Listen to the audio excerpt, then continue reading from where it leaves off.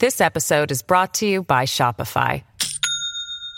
Do you have a point of sale system you can trust, or is it a real POS? You need Shopify for retail. From accepting payments to managing inventory, Shopify POS has everything you need to sell in person. Go to shopify.com/system, all lowercase, to take your retail business to the next level today. That's shopify.com/system. Now, from the most powerful city in the world, a new generation of conservative talk. Fair, fresh, fun. It's the Guy Benson Show with Guy Benson.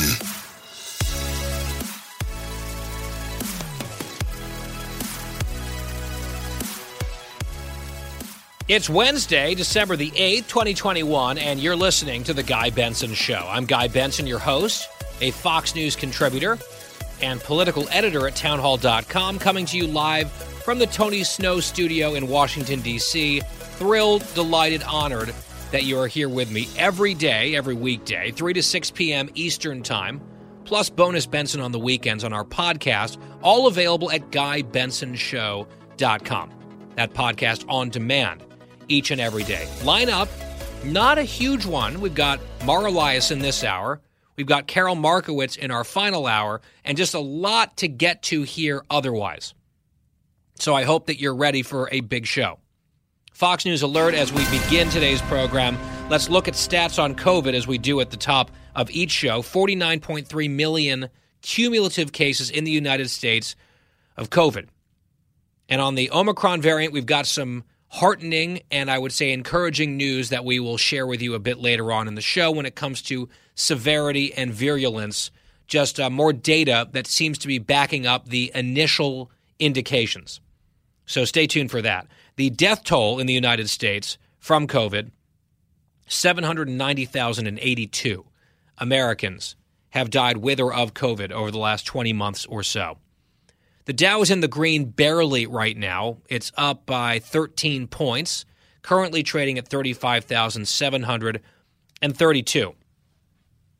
We opened the show today on schools, on teachers' unions, on COVID, on parents, and on arrogance, and how all of that might play into the 2022 midterm elections. And on that front, the upcoming elections next year, 11 months away-ish, I will be breaking down the results of a new Wall Street Journal poll out today later on in the show. There are some eye-opening data points in that poll that I am quite eager to bring to your attention and talk about. That's coming up a bit later on. I start, however, in Los Angeles, California. I saw this clip from a local news outlet making the rounds, and I'll confess to you, my first thought was caution. My first thought was skepticism. It seems too bad to check. I watched the video. It's from KNBC, the NBC affiliate out in L.A. And there's an allegation that a school in Los Angeles, in fact, the Barack Obama Global Preparation Academy, had done something, to me, unthinkable.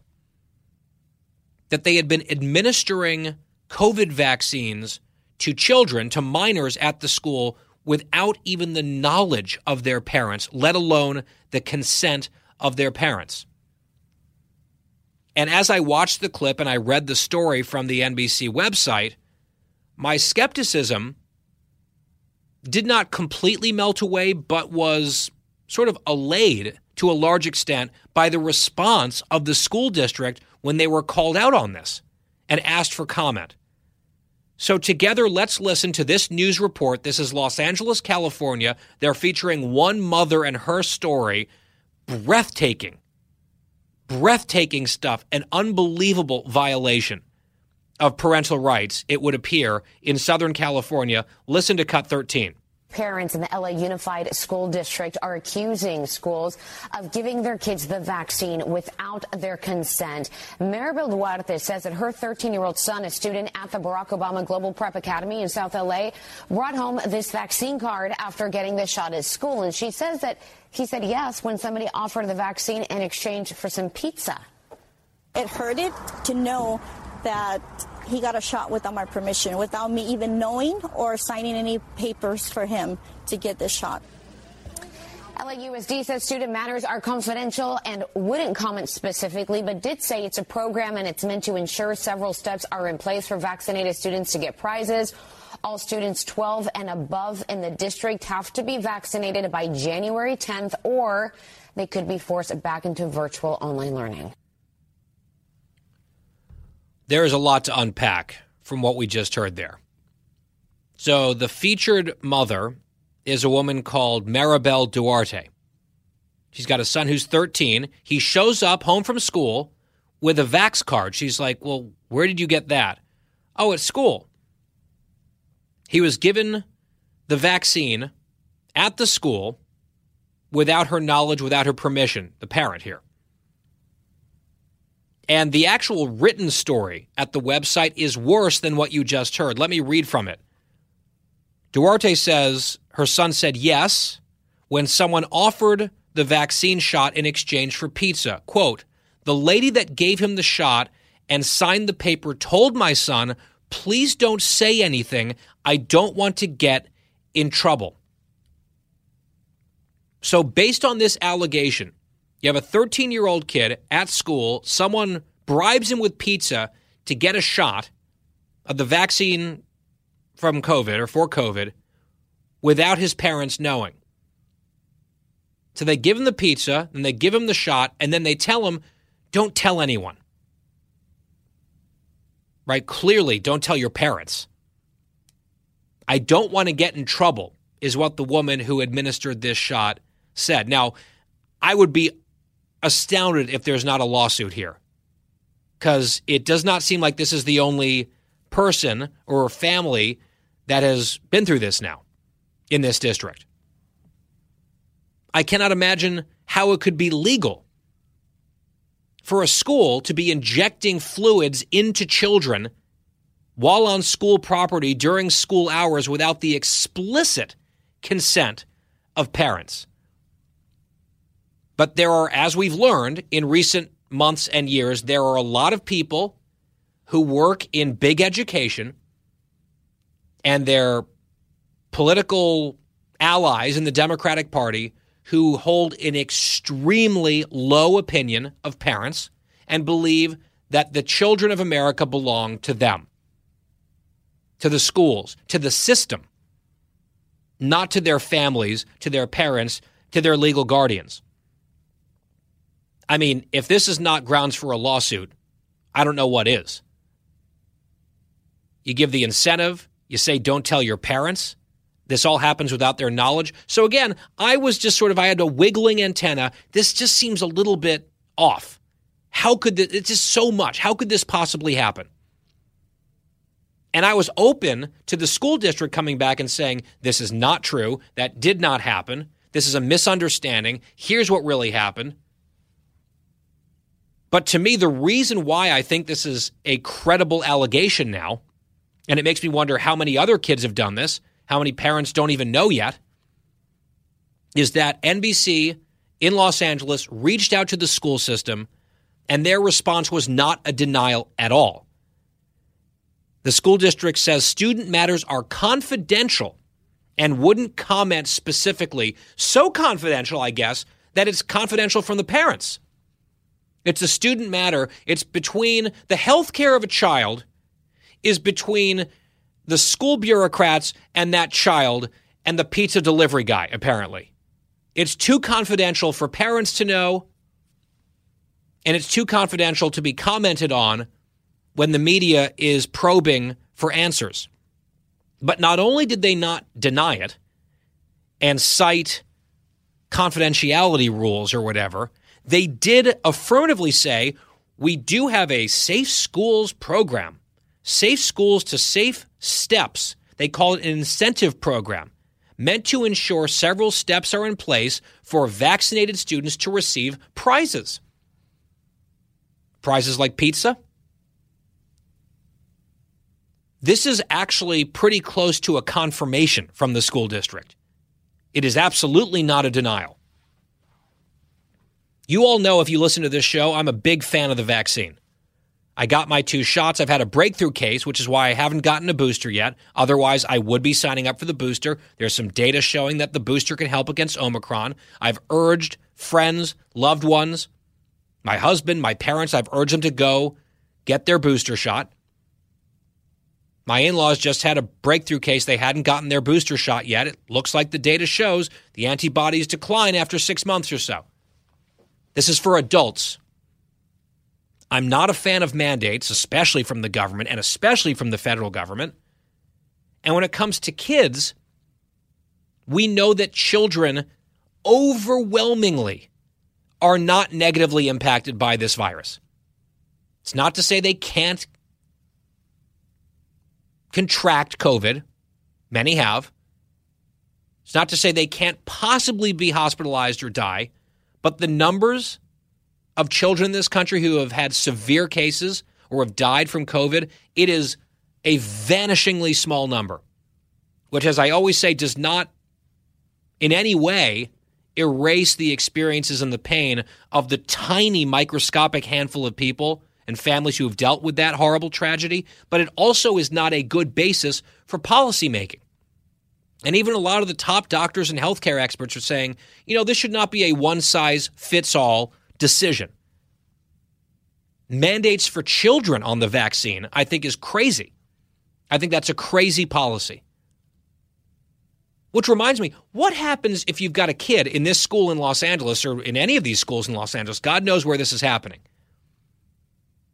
Let's say your kid has gotten COVID and recovered from it, doesn't need a shot, would not be medically advisable, but the school administers a shot anyway. What if your kid has some sort of constellation of health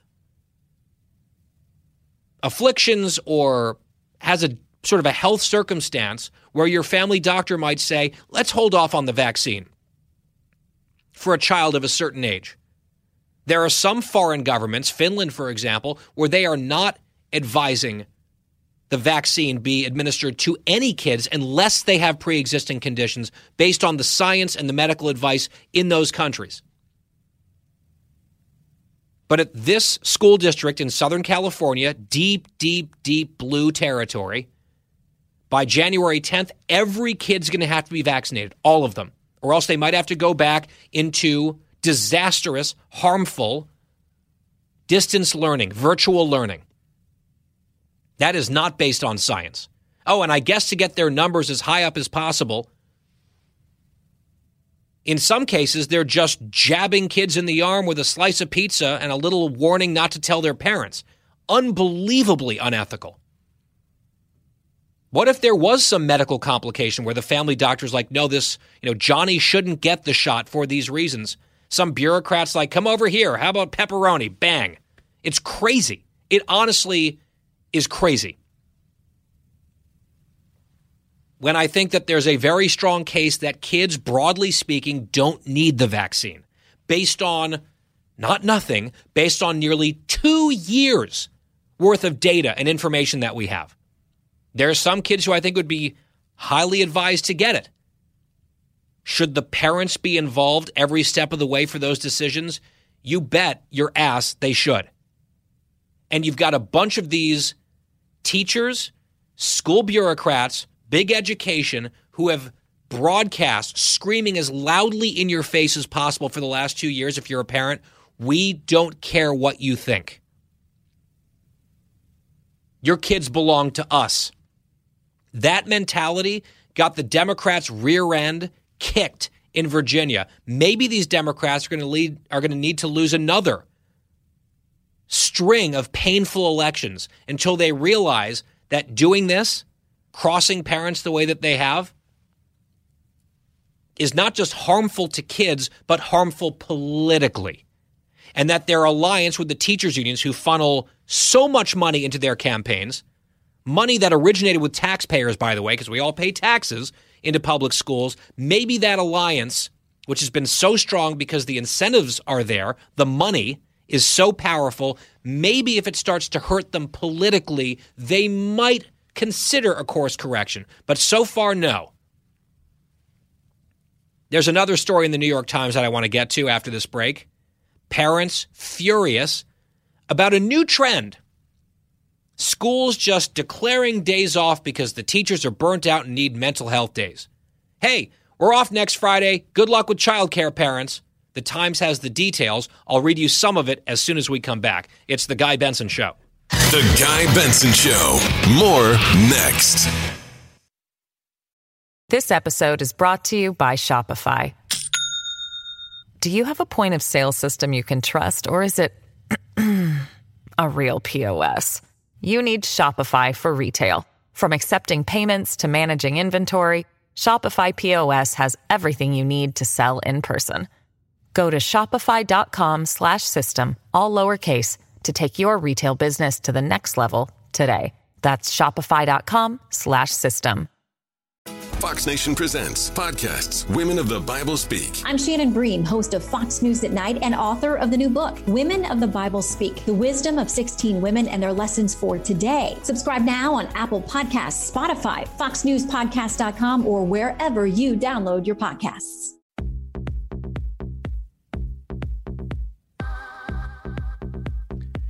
I'm Guy Benson. We're back. By the way, one more note out of that Los Angeles story and that mother. The LA school district out there, they closed their schools for more than a year. Their teachers union called for the defunding of the police as a precondition for schools reopening. They were flirting with a resolution condemning Israel. This is what they were dealing with while the schools were closed to kids who were deeply harmed by a lack of in-person learning.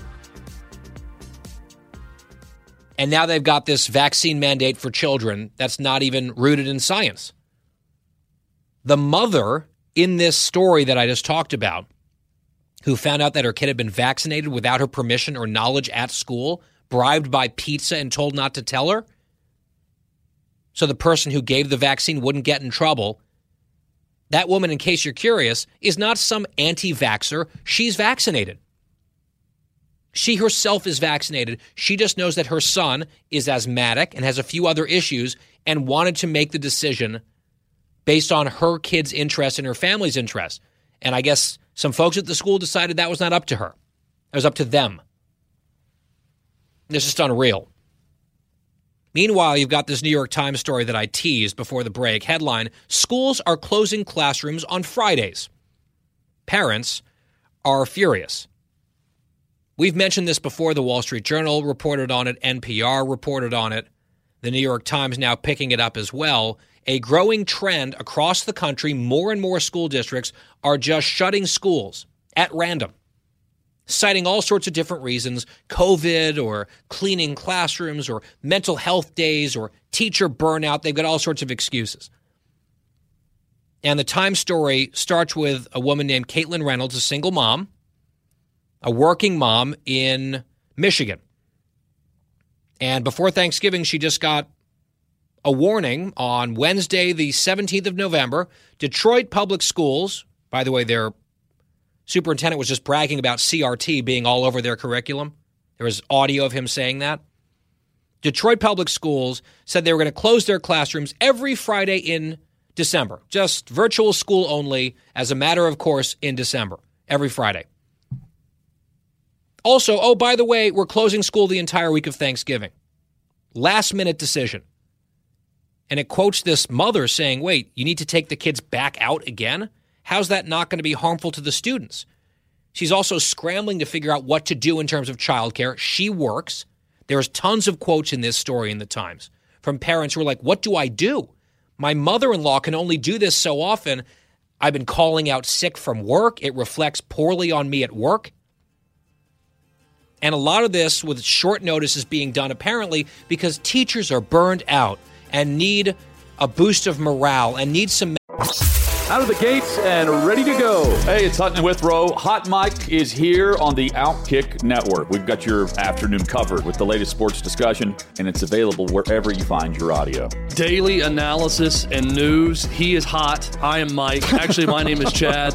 His name is Jonathan, but you get the picture. We're going to bring it every single day. Whatever you want to call us, we'll respond to. We just want you to respond to what we're dishing out every day. And while you're here, we hope you subscribe to the podcast, like, subscribe, and share. Mental health days, teachers get a lot of time off compared to most American workers. And just the pièce de résistance in this New York Times story, a quote from Randy Weingarten blaming parents and controversies like mask mandates and critical race theory. Oh, it's your fault again, parents. From the Fox News Podcasts Network. Download and listen to The One with Craig Gutfeld, the co-host of The Five, like you've never heard him before. You know him, you love him, you want to be like him. Subscribe and listen now by going to foxnewspodcasts.com. Talking about the issues you care about. Guy Benson. We're back on the Guy Benson Show. Glad to have you along. Thanks for being on board. GuyBensonShow.com for the free podcast every day. We are joined now by Mara Liasson, national political correspondent at NPR and a Fox News contributor. She and I were on the panel with Bret Baier and Special Report yesterday together. And Mara, it's great to talk to you again. Great to be with you. So I wanted to start with a question that you asked just the other day at the White House press briefing, and it made a little bit of news because the press secretary, Jen Psaki, responded in a way that kind of turned a lot of people off, including many scientists and doctors. You asked a question about testing, right? Getting COVID tests into the hands of Americans. And Psaki was, I would say, maybe a bit snippy and dismissive in her response. I'm not sure if that's how you would characterize it, but explain the question that you asked, and were you at all surprised by the way it was answered? Well, I was a little surprised, but you know what? Press secretaries have a hard job. I think she's generally one of the best of them, and yeah, it was a little strange, but what I asked was pretty simple, which is, why not make more tests available for less money? Other countries have been able to do this. The UK, I think, gives them out for free. You can just walk into a pharmacy and scoop up a bunch of tests and do it at home. Germany, I think they cost $1 a piece, the equivalent. So other countries have been able to test more, and one of President Biden's planks in his new winter plan to fight COVID is much more testing. So I was just asking her, why not make them more widely available and cheaper? And she said, well, should we send one to every person, every household? And I said, well, maybe. I don't know, but I'm just wondering why you haven't been able to do that. So she was a little defensive, but the next day she had a very long and detailed explanation of all the things that the White House is doing to make tests more available. You know, one of the things that the president said is, well, you can buy a test and then apply for reimbursement from your insurance company. That seems kind of complicated to me. Yep. So, yeah, she was, a little defensive, but on the whole, I think it's still a mystery why the United States of America hasn't been able to do more cheaper testing than other developed countries. Yeah, because other countries have done it, and that was the point that I think a lot of people who were defending you, a lot of doctors and others came out and said, like, what the hell is that response to a completely reasonable question? Because I know you can walk over to the CVS in my neighborhood, and if they're not out, you can buy some of the rapid tests, but they are not cheap at all. And if you're someone, dealing with already inflation and putting food on the table and all that, is that something you're going to necessarily shell out for? Whereas it's readily available, these types of tests, for very low amounts of money, if not free, elsewhere. If the government's going to spend money on anything, this would be the type of thing sort of a la Operation Warp Speed that I think most Americans could very much get behind. And having a lot of readily available testing seems to me it would be like one of the obvious things you would try to do if, for example, you campaigned on crushing the virus and getting back to normal, which is exactly what Biden campaigned on and, frankly, won on. Right. Well, the interesting thing also is testing is the exception that proves the rule about the politics of COVID. It's not a divisive issue. Nobody is against testing, at least that I've heard about. So it's something that I think you're right. People would welcome. There's no ideological, opposition to testing. And supposedly testing is one of the keys to getting the virus under control. Meanwhile, Mara, I want to read for you some quotes. This was late yesterday. This started to break. Senator Joe Manchin of West Virginia. This was on the heels of Senator Kyrsten Sinema out in Arizona giving an interview saying, look, inflation is real. It is hurting my constituents. Manchin, speaking at a Wall Street Journal event, said, quote, the unknown of inflation is, quote, much greater than the need to do Build Back Better right now. That's the Democrat spending bill. He went on saying, we had people at the White House saying inflation would be transitory. We had 17 Nobel laureates saying it's not going to be a big problem. Well, 17 Nobel laureates were wrong. His bottom line was this whole thing is moving too fast. It could worsen inflation. It may not be paid for. It has issues in terms of tax, climate, and social policy. It's gotten bigger since it passed the House. He kept going. He was talking about budget gimmicks within it, that it would not be paid for and the real cost could be a lot higher. Those were some eyebrow-raising comments from Manchin, and I wonder where you think that piece of the president's agenda stands right now, because Chuck Schumer's been saying for weeks their goal is to get it done by Christmas. Well, it's December 8th, and you've got at least Manchin making comments like that. I'm not really sure if this Christmas is looking all that realistic at the moment. Yeah, I mean, Joe Manchin every so often comes and talks to the press and says something along these lines, that he's not ready to vote for it, that he thinks we should wait, he's worried about inflation. I think of all the things that Joe Manchin has mentioned as potential problems with the Build Back Better bill, inflation is actually the least credible, because this isn't a stimulus package. It's going to be money spent over a very long time. However, the fact that some of it might not be paid for, there might be budget gimmicks in it, it might be just too much of kind of a social safety net for Joe Manchin. There are many, many reasons he can be against it. I think inflation, which is a real problem, there's no real evidence that the Build Back Better bill itself would fuel inflation. Now, I tell you what a lot of people do think fueled inflation, including Larry Summers, was the COVID relief bill, because that was stimulus. That was a tremendous amount of money injected into the economy ASAP. But I think the bottom line politically is Joe Manchin isn't ready to vote for this. And the only thing that's going to pass the Senate is something that Joe Manchin is willing to vote for. And it's as simple as that. On foreign policy, last night, Mara, you and I were weighing in along with Bill Bennett, who is the third panelist, about what happened yesterday with Putin and President Biden, that meeting that they had, and the readouts that we got from both countries. We had General Jack Keane on this show reacting to the briefing from the National Security Advisor, and I do not hold myself out as a top expert on foreign policy or, modern Russia or Putin's psychology or motivations or anything like that. But I think you and I were sort of on the same page when it comes to recent history, dating back, let's just say, roughly to 2008, with the incursion into Georgia, then the annexation 6 years later of Crimea in Ukraine. At each stage, you had American administrations and the EU and NATO and others saying this is bad, we condemn this, here's some sanctions, here's some consequences. And Putin has basically shrugged those all off.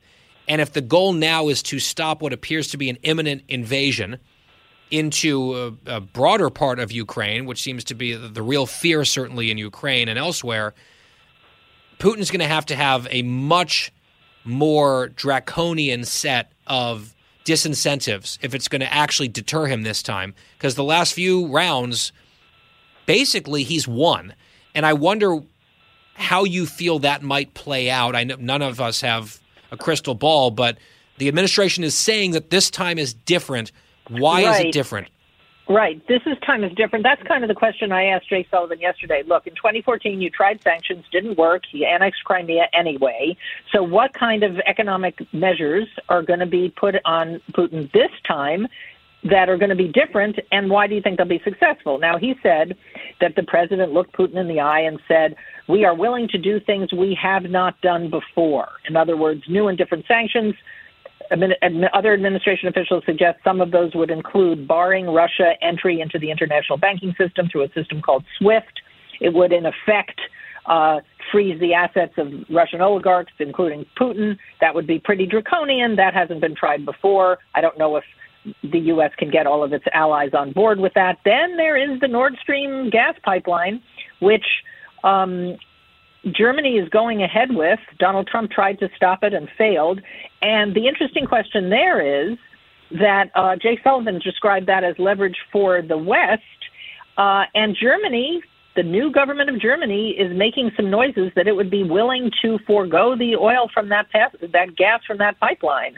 if Putin went ahead and further invaded Ukraine. So all of these measures are basically TBD. We don't know what they're going to be. We don't know if they're going to be tough enough to dissuade him. But the other part of the story is that an invasion of Ukraine would be very costly for Putin too.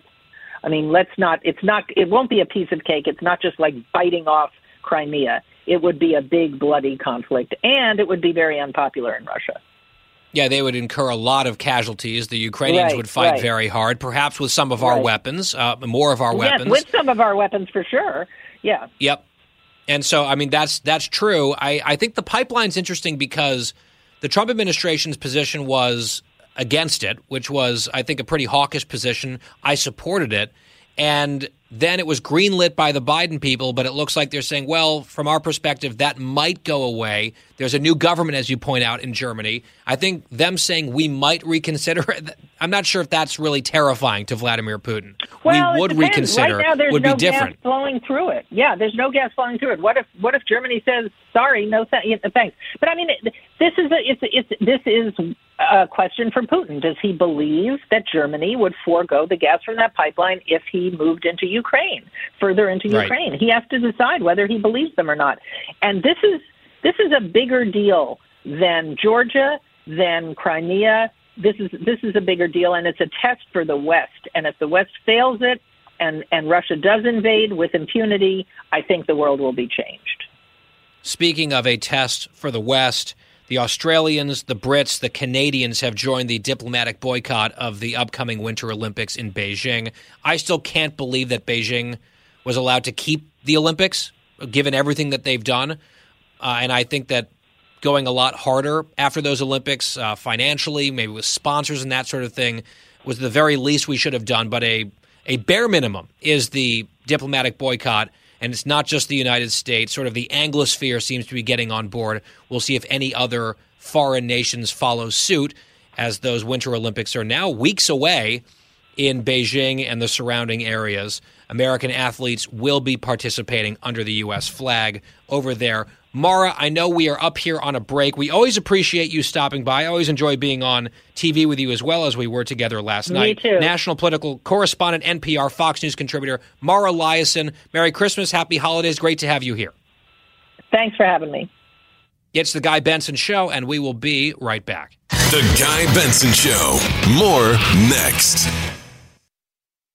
From the Fox News Podcasts Network, download and listen to The Untold Story with Martha McCallum. The host of The Story on Fox News Channel sits down with major newsmakers each week to get their untold story. Subscribe and listen now by going to foxnewspodcasts.com. Back here on The Guy Benson Show, via our colleague Matt Finn, who was just on the program yesterday, covering the Smollett trial in Chicago, we bring you a Fox News alert.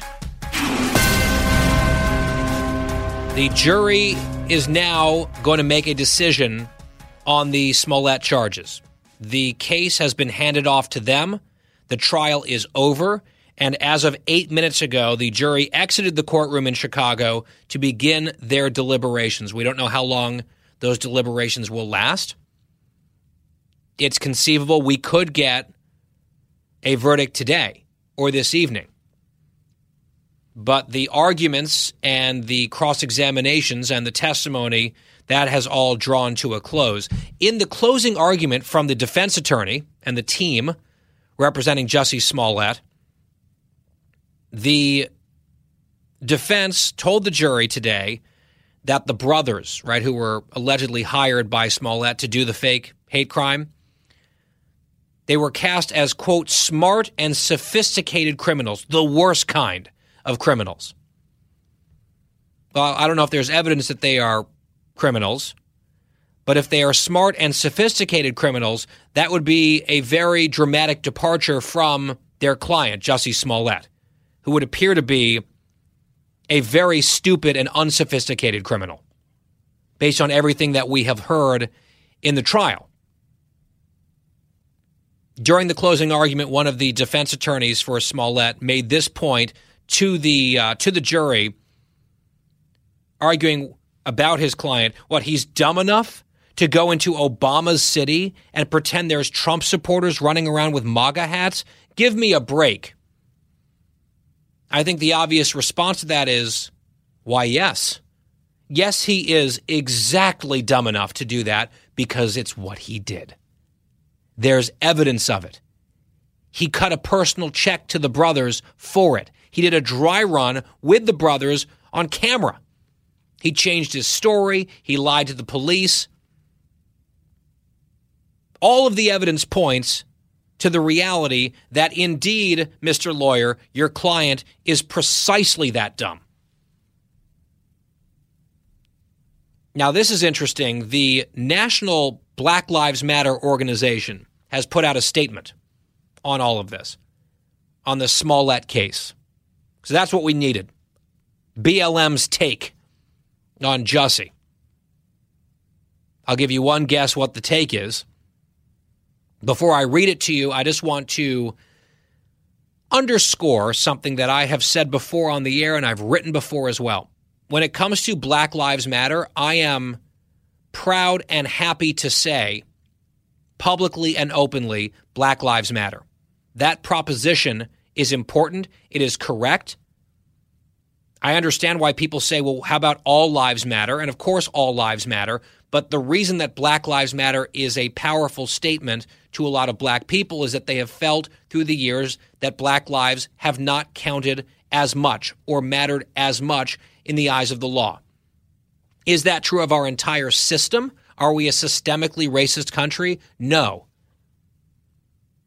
Is there some truth that we have fallen short of our values in this country over time, including more recently than we would like to admit? I think that there is some truth to that.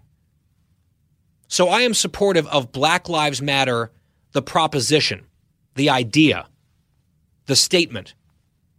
However, I have been consistently and vociferously opposed to Black Lives Matter, the organization, and a lot of the things that they stand for, things that they have published on their website, the destruction of the nuclear family, I mean, all sorts of crazy, radical stuff.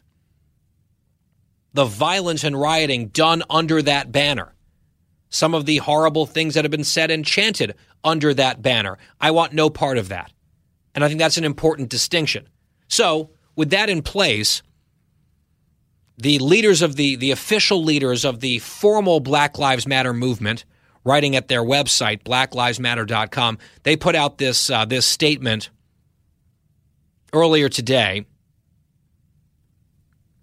Actually, it was posted last night. And they have several different people whose names are attached to this. They write in part, in our commitment to abolition, meaning abolition of the police, in our commitment to abolition, we can never believe police, especially the Chicago Police Department, over Jussie Smollett, a black man who has been courageously present, visible, and vocal in the struggle for black freedom. They go on to talk about policing being an irredeemable institution, which is just poisonous nonsense.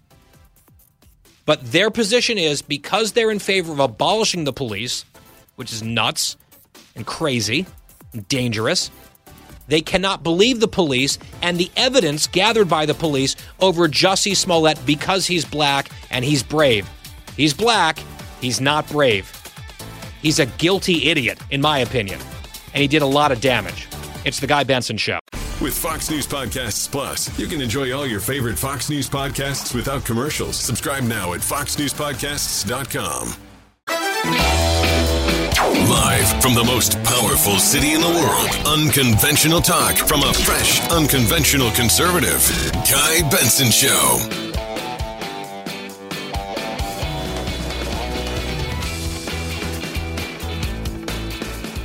It's our middle hour on The Guy Benson Show. We are live in the Tony Snow studio, Washington, D.C., our nation's capital. Thanks for tuning in. 3 to 6 p.m. Eastern every weekday, around the clock, on demand for free at GuyBensonShow.com. Follow us on social at Guy Benson Show, Twitter and Instagram. Still to come, I want to tell you about something shockingly bad in the House-passed Build Back Better spending bill that you may not have heard about yet. It is really bad.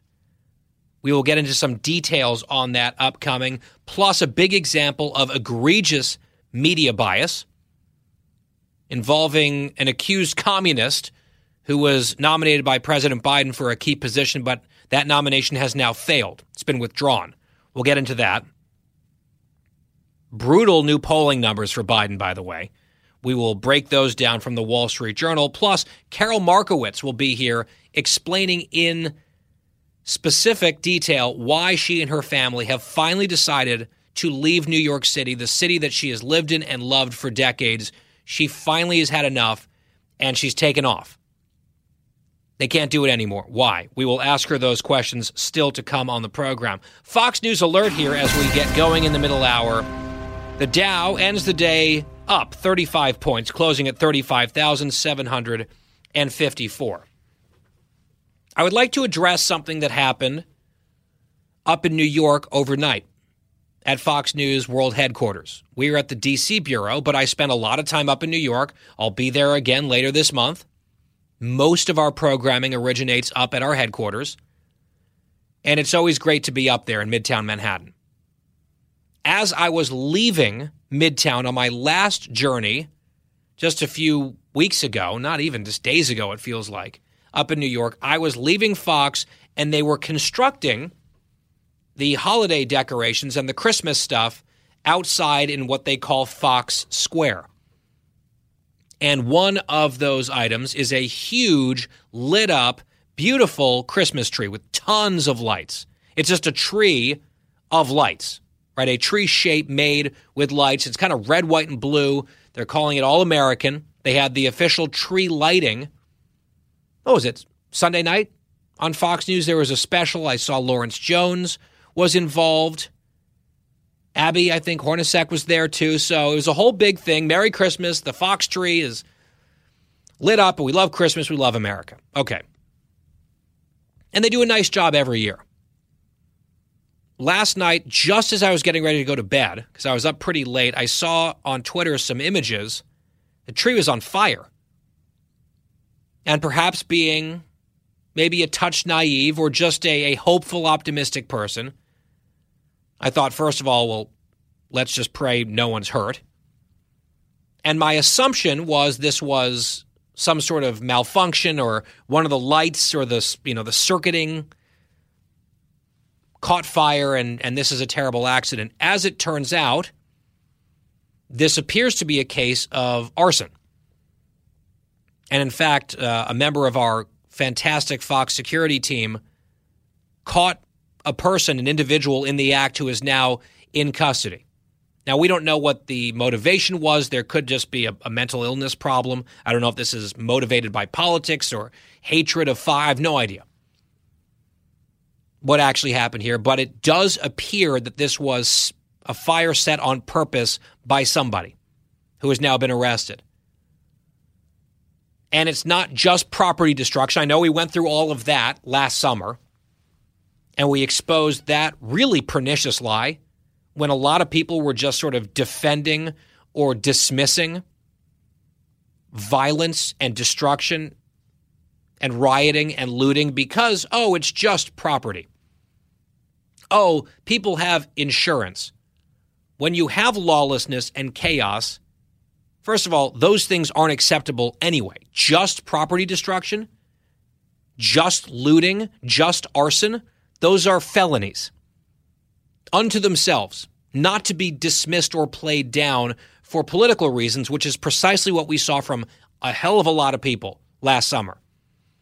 A lot of them, by the way, backpedaling like crazy and trying to pretend that, oh, no, they're for law and order now because it's becoming an issue with voters. People aren't happy, right? So politics always first and foremost with a lot of these people. But when you have chaos, when you have property destruction, when you have lawlessness, people do get hurt. Sometimes people get killed. Multiple Americans were killed, murdered, or lost their lives during the riots of last summer. We just gave you this horrible update on a story a few days ago about a security guard, a former police officer, who was shot and killed trying to defend a news organization during rioting, or during looting, I should say, in Oakland, California. These looters tried to steal the equipment of a news crew. This guy's job was to protect the news crew, and he was shot dead. So I have it up to about here on people who want to poo-poo or downplay mere property destruction or mere looting and theft as kind of a victimless crime. It's not. And thank God no one was hurt last night. There was no guarantee of that. When a giant thing catches fire, you have no idea what can happen. But apparently, according to what I've heard, our fast-acting security team tackled the guy or got the guy and held him, and he's now in custody. What was very disheartening to me, but not surprising, was the reaction on social media from certain people who absolutely believe that they are not just good people, but the best people, especially compared to these Neanderthal, antediluvian, white supremacist, whatever, conservatives, right? They are the best that society has to offer, and we're the dregs. That's what they believe about themselves and about us. A lot of those fantastic people are moral betters, as they would quickly inform us. Decided this was a hilarious and wonderful thing to celebrate and joke about. Oh, a Christmas tree on fire at Fox. What a wonderful thing. Merry Christmas, everyone, because we hate Fox. Classy, classy stuff. That's not the whole left. Many people that I know left of center were upset by this, would never defend it, but there's a social media impulse, especially Twitter, I would say, where people behave about as badly as imaginable. Sometimes just under their own names. They're just happy to raise their hand and say, attention, everyone, I'm a horrible person. And it's not just the left, right? If there was a big Christmas tree outside CNN that someone burned to the ground, I suspect you'd see some rotten, ugly stuff on the right, too. But last night, what happened, and the ugliness was on the left. In the reaction, at least. And I would just say, look, if you find out that there's a Christmas tree that's been lit on fire and your reaction is delight because the Christmas tree was set up by someone that you don't like, maybe you're the bad guy. Maybe you're the one that might need to reevaluate your life, your priorities, your moral compass. Just a thought. Now, producer Christine has done some digging because she came in, she took photos, the before and the after photos. It's sad. And I will say we're already putting up a new tree, which is awesome. You might even say we're going to build back better, but for real and not for trillions of dollars. You want to burn down our Christmas tree? Here's a new Christmas tree. I hope they make it taller and brighter.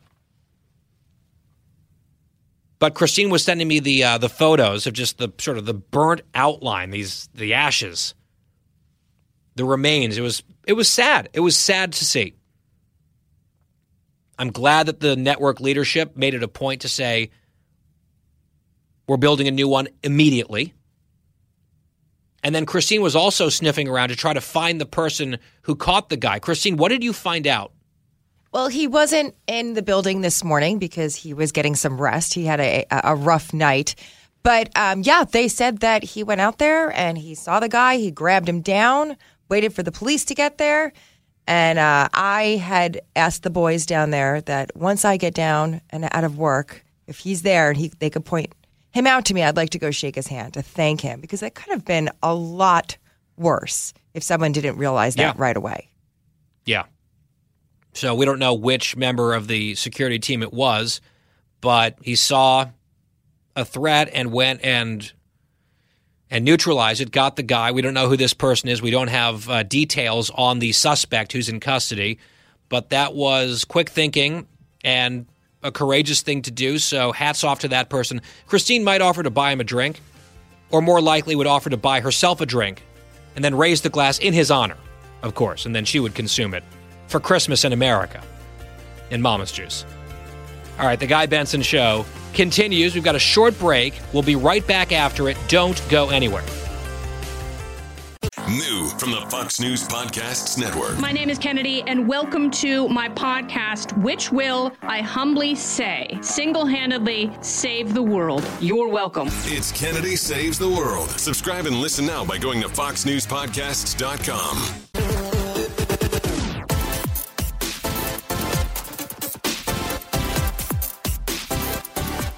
I'm Guy Benson. We're back. Yesterday, I went on a bit of a tirade about MSNBC and CNN and their deeply dishonest framing of a few issues, with MSNBC joining much of the professional left in this preposterous angle right now that the media, the real problem with American media is that they are just too biased against Joe Biden, and they treated Trump better. Just totally crazy. And then CNN talking about the filibuster and Mitch McConnell without any acknowledgement of actual reality as it has played out, as it exists. You can go back and hear that on the podcast yesterday. Here's another example of how the supposedly, pro-Trump, pro-Republican, anti-Biden media behaves. New York Times and NPR, with NPR subsidized by your tax dollars and mine, both framing a little political controversy, a little skirmish the same way. There's a woman called Sulla Omarova, who was a Biden nominee within the Treasury Department, I believe. She was nominated to head the office of the comptroller of the currency, overseeing U.S. banks. She has withdrawn her nomination after a lot of criticism. Here's how NPR explains it in their headline. Omarova withdraws nomination to head office of comptroller of the currency, a key role overseeing U.S. banks, after facing personal attacks about being born in the former Soviet Union. Well, that sounds kind of disgusting. Who was doing that? Who cares where you were born? Are you qualified? What do you believe? Are these Republicans being xenophobic red baiters yet again? According to the New York Times, yes. Here's how they frame it. Sulla Omarova, a Cornell law professor whom President Biden picked for a key banking regulator job, is withdrawing from consideration for the post. Bank lobbyists and Republicans painted her as a communist because she was born in the Soviet Union. So if you are someone, of course you consider yourself highly educated, deeply engaged, very informed, and you get your news from NPR and the New York Times, you believe that this woman, Ms. Omarova, is not going to get her job because a bunch of Republicans claim she's a commie just because she was born in the Soviet Union. Will it shock you to learn that this is absolutely a lie? First of all, she withdrew her nomination because the list of Democrats who opposed her was growing. It was up to 5 or half a dozen Senate Democrats who had publicly come out and said, we can't support her. Remember, Republicans are in the minority and they can't filibuster nominees, thanks to Harry Reid, which the Republicans used to their great advantage while Trump was president when they were in the majority. So if the Democrats had 50 plus 1 votes, they could send Kamala from wherever, they could go find Kamala, whatever she's up to, send her to the Senate to break the tie on behalf of this woman being needlessly and wrongfully smeared as a communist just because she was born in the Soviet Union. All she needed was all the Democrats to support her. At least 5 of them said, we can't. So it's not really just Republicans and banking lobbyists, is it? David Harsanyi at National Review put some additional meat on the bones here. He notes that neither outlet, the New York Times nor NPR, provides a single quote to back the assertion that Senate Republicans personally attacked the Cornell professor over being, quote, born in the Soviet Union. Perhaps some of this confusion hinges on the fact that many in the media have tried to create the impression that Omarova is some kind of political refugee who escaped Soviet tyranny to come to the United States. That, too, was untrue. It was happenstance that the exchange student found herself stranded in Wisconsin when the Soviet Union fell. She never defected. She was studying here. The Soviet Union collapses, and she's like, oh, well, I guess I'm here now.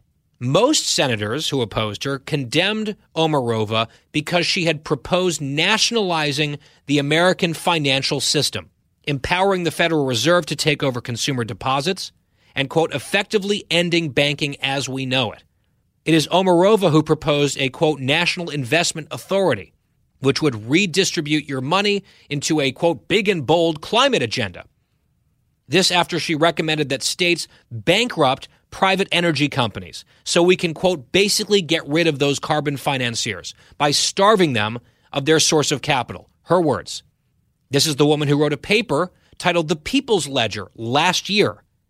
She also praised the USSR, the Soviet Union, for their lack of a gender pay gap.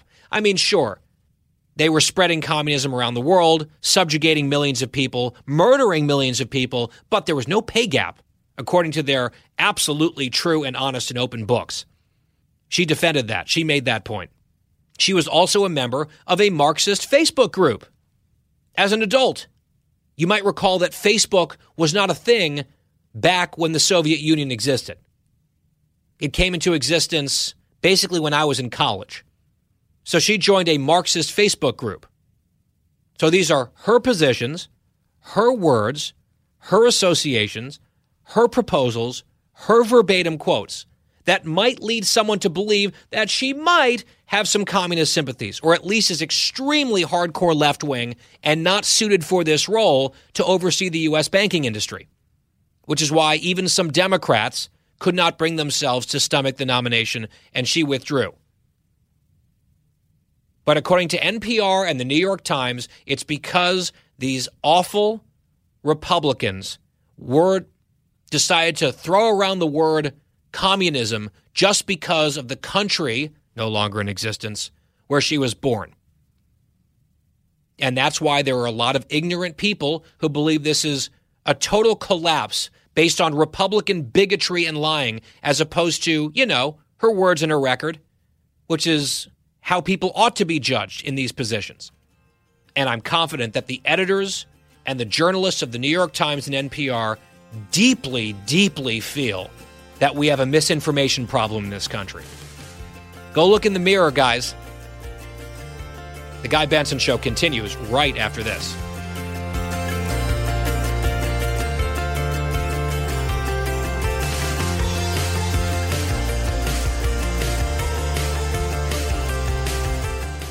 Living the Bream is a podcast hosted by Fox News Channel's Shannon Bream, sharing inspirational stories, personal anecdotes, and an insider's perspective on actions and rulings from the High Court. Subscribe and listen now by going to foxnewspodcasts.com. America's listening to Fox News.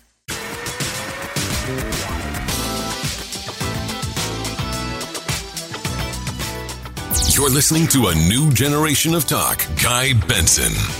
It's the Guy Benson Show, halfway through the program and the week. Appreciate you being here. So we've been talking about the so-called Build Back Better reconciliation spending binge that the Democrats are talking about. Not just talking about in the House, they passed it.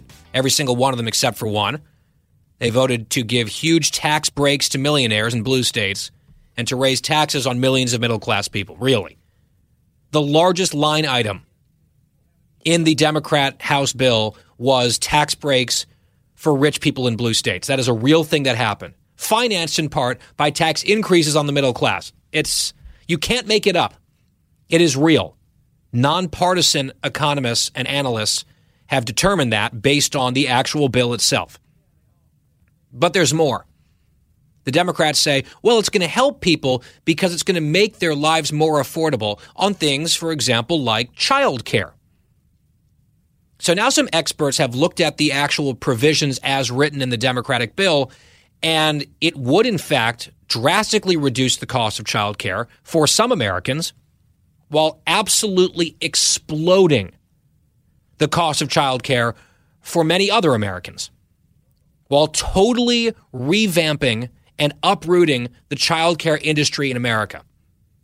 They want to remake it, the Democrats do, in one fell swoop along party lines. in a way that would spike the cost for millions and millions of parents across the country when it comes to childcare, and likely creating a disincentive to work for a lot of people and a shortage, a scarcity of labor, which is already a problem, but particularly and specifically in childcare, which would have all sorts of cascading effects throughout the economy and our society.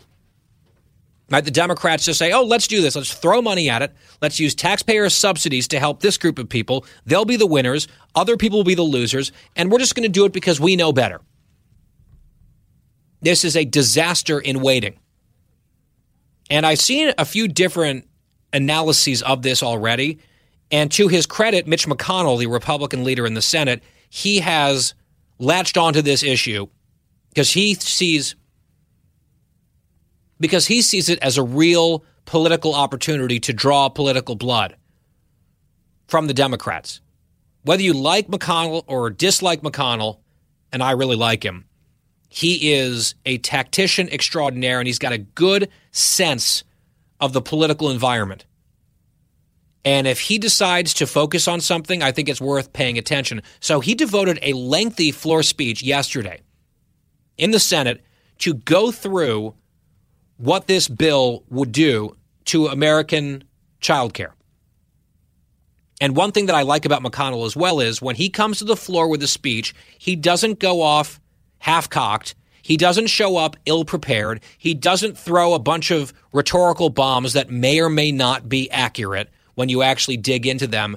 He vets his public statements very carefully, so you can trust them. Not all politicians are that way from either party.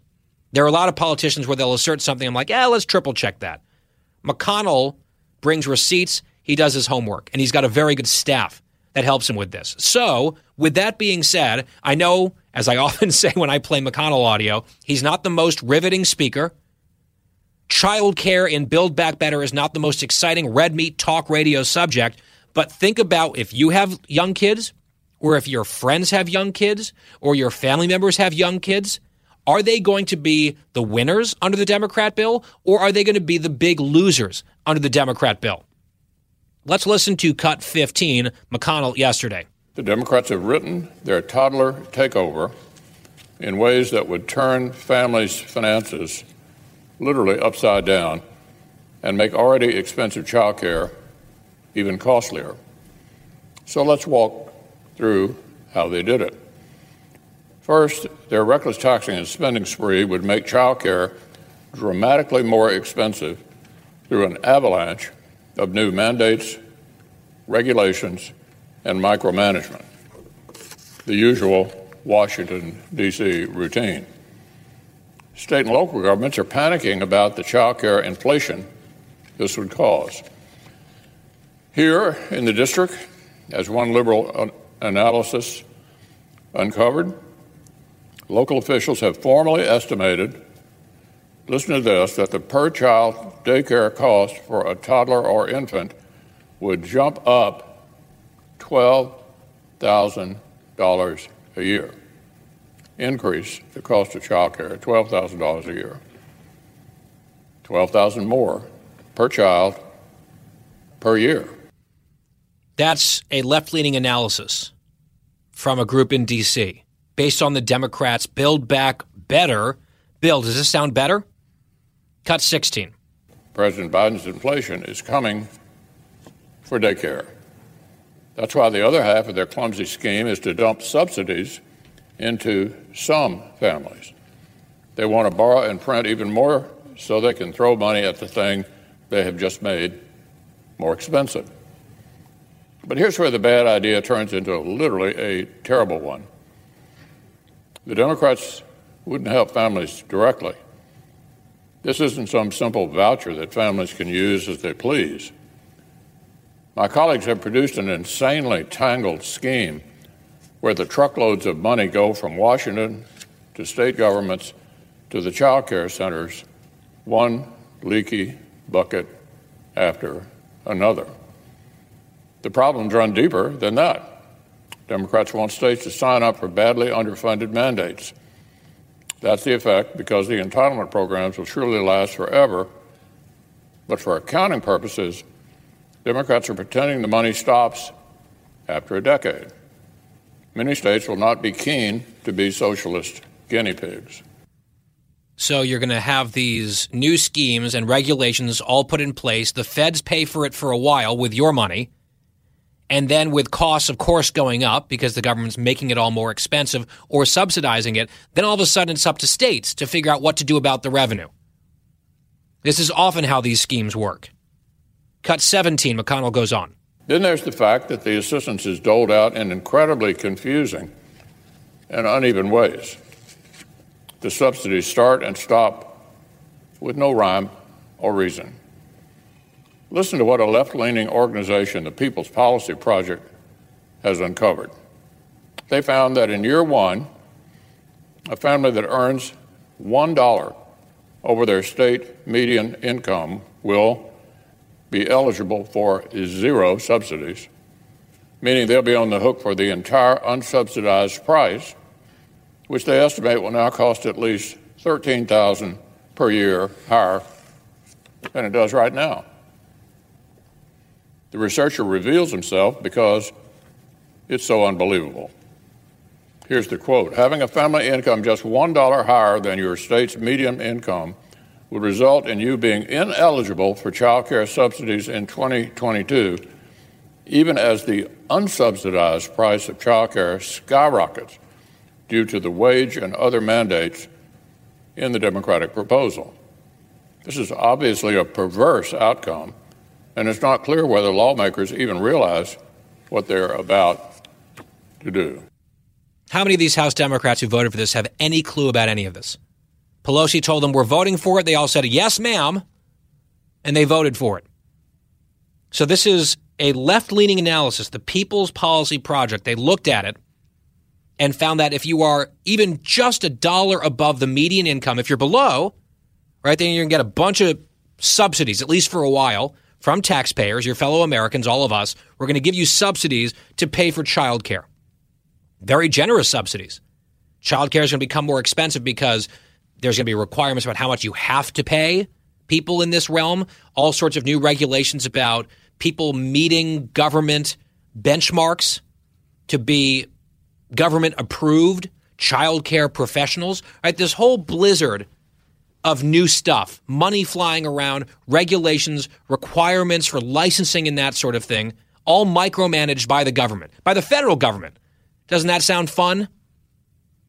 And there'll be some winners, but if you are one of the losers in this scheme, basically half of us, right, if you are making just above the average income in your state and you've got kids, well, guess what?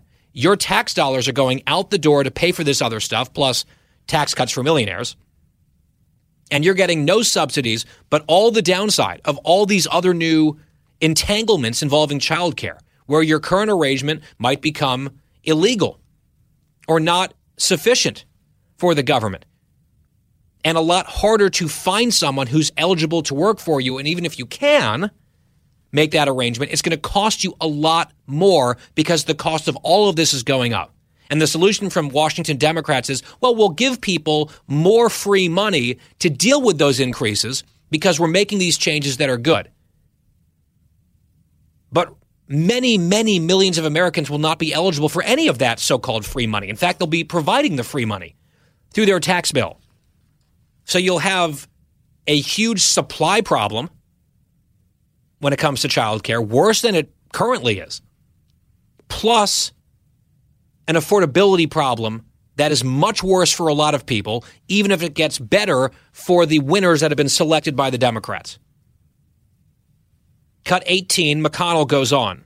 This isn't just one technical glitch. It's emblematic of how ill-conceived the whole experiment is. There are 10 problems like this on every single page.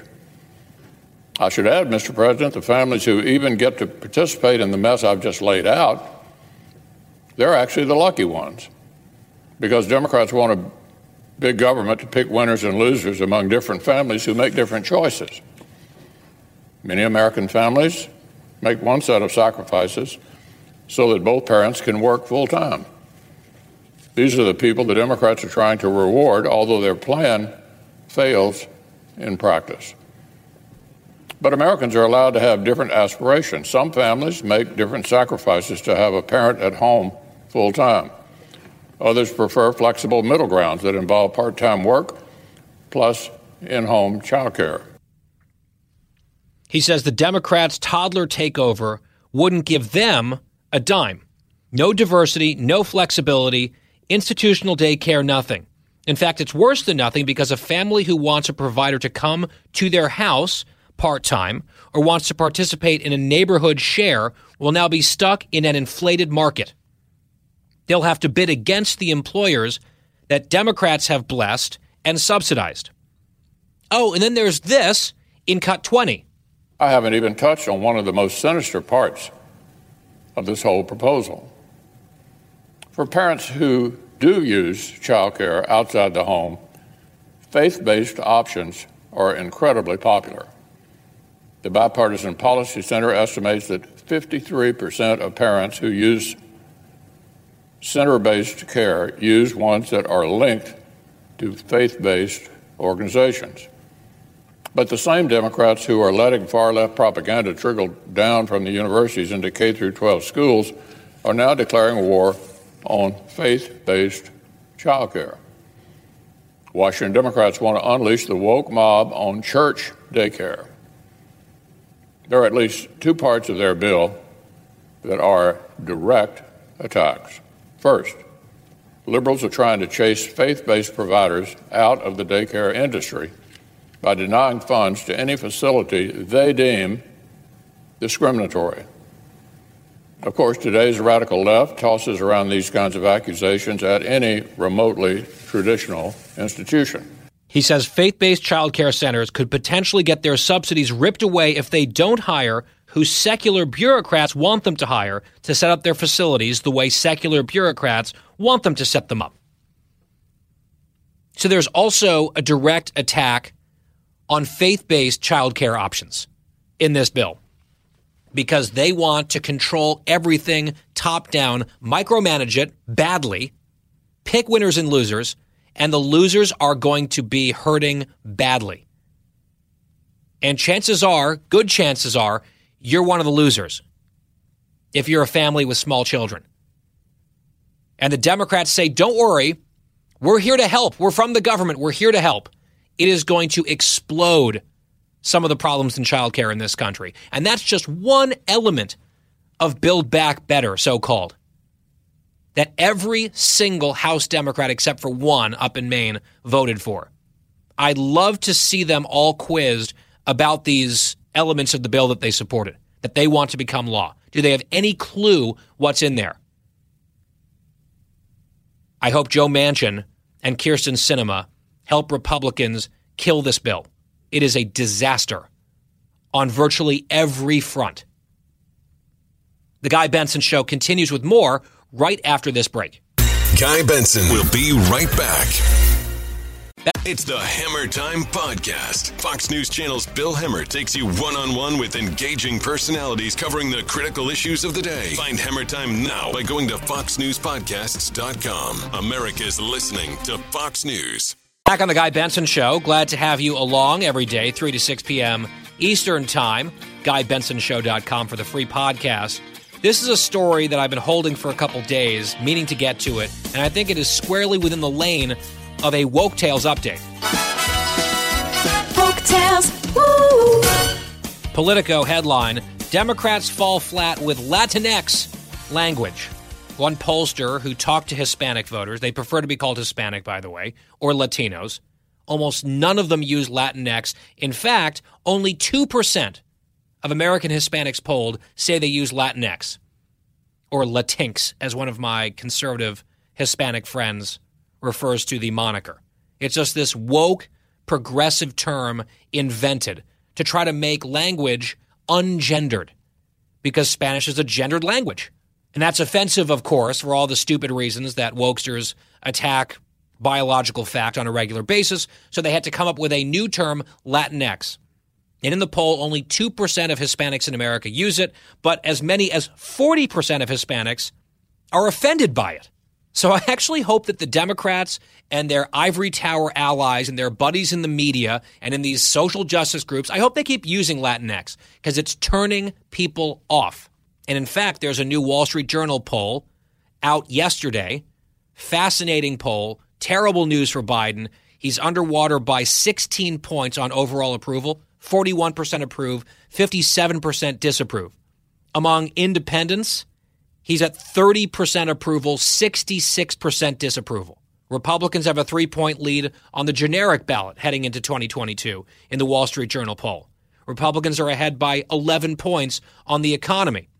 And here's one nugget from the Wall Street Journal poll. Quote, asked which party they, Hispanics, would back if the election were held today, 37% said they would support the Republican congressional candidate, and 37% said they would favor the Democrat. Exactly a tie.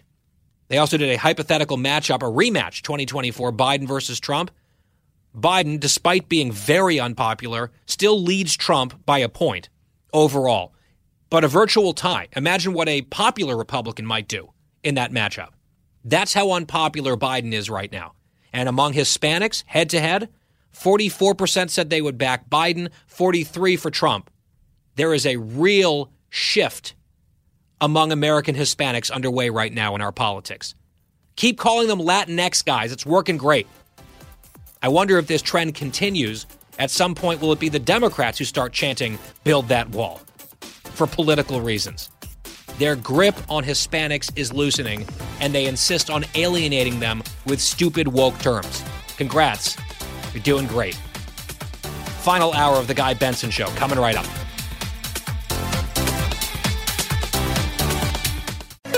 Jason in the House, the Jason Chaffetz podcast. Dive deeper than the headlines and the party lines as I take on American life, politics, and entertainment. Subscribe now on foxnewspodcast.com or wherever you download podcasts. It's 5 o'clock in the most powerful city in the world, Washington, D.C. It's time for the Guy Benson Show Happy Hour, sponsored by the Finnish Long Drink. Finland's most popular alcoholic beverage has come to America. Visit thelongdrink.com. And now, here's your host, Guy Benson.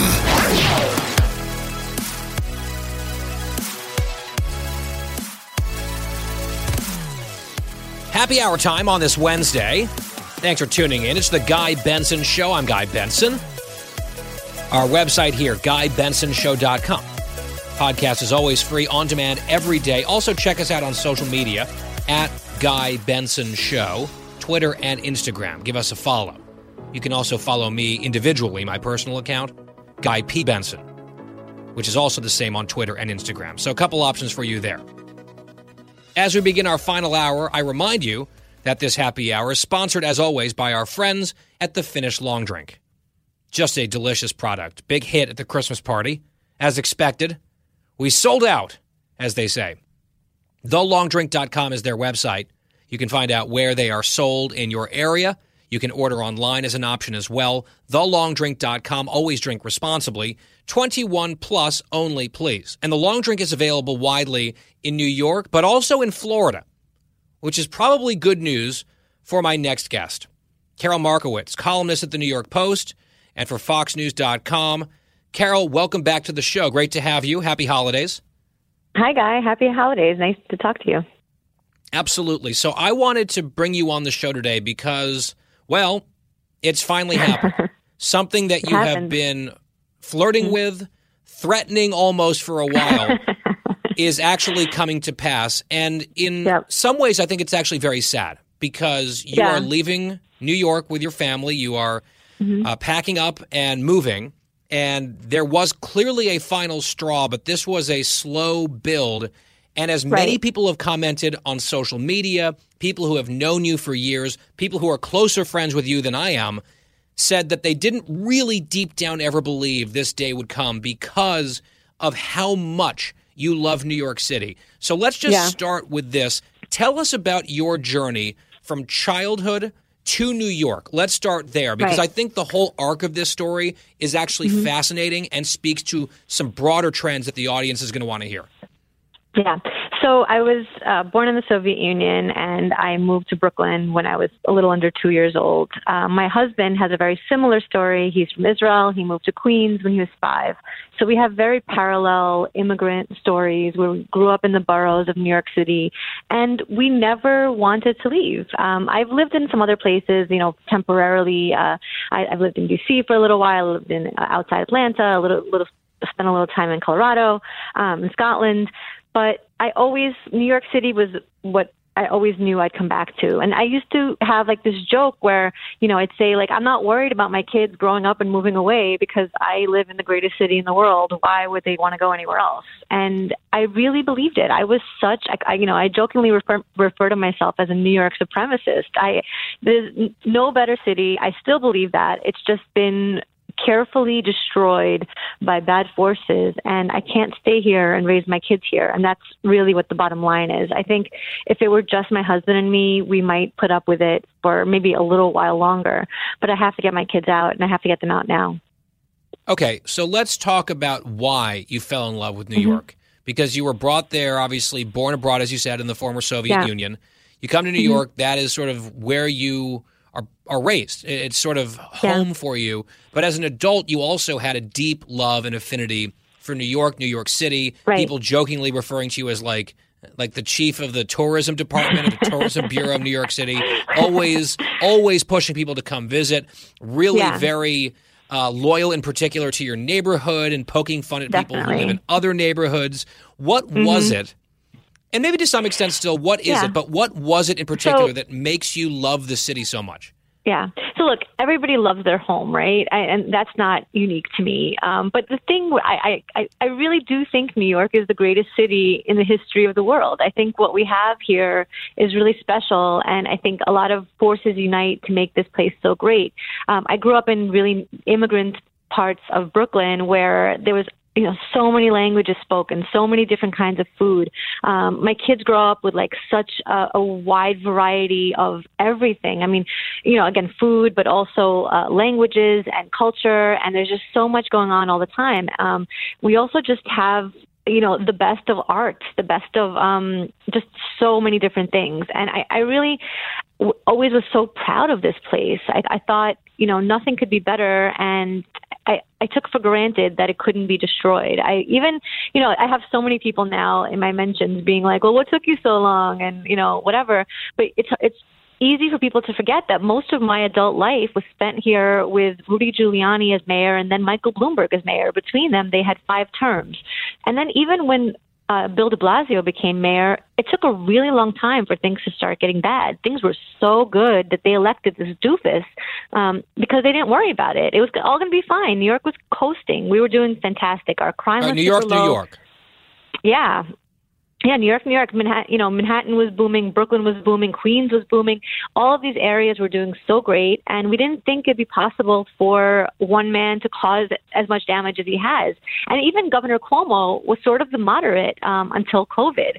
So what happened is that with COVID, so much was exposed and so much could not recover because of our very poor leadership. Suddenly, who was in charge mattered a lot. And once it mattered a lot, it became really hard to not see that. When did your first inklings start to burn, those embers, about maybe this isn't the place for my family anymore? And you pushed those aside, you shunted them aside, you sort of quieted those voices in your head for a while, but they clearly began a while back. Were there a few catalyst events that began this shift?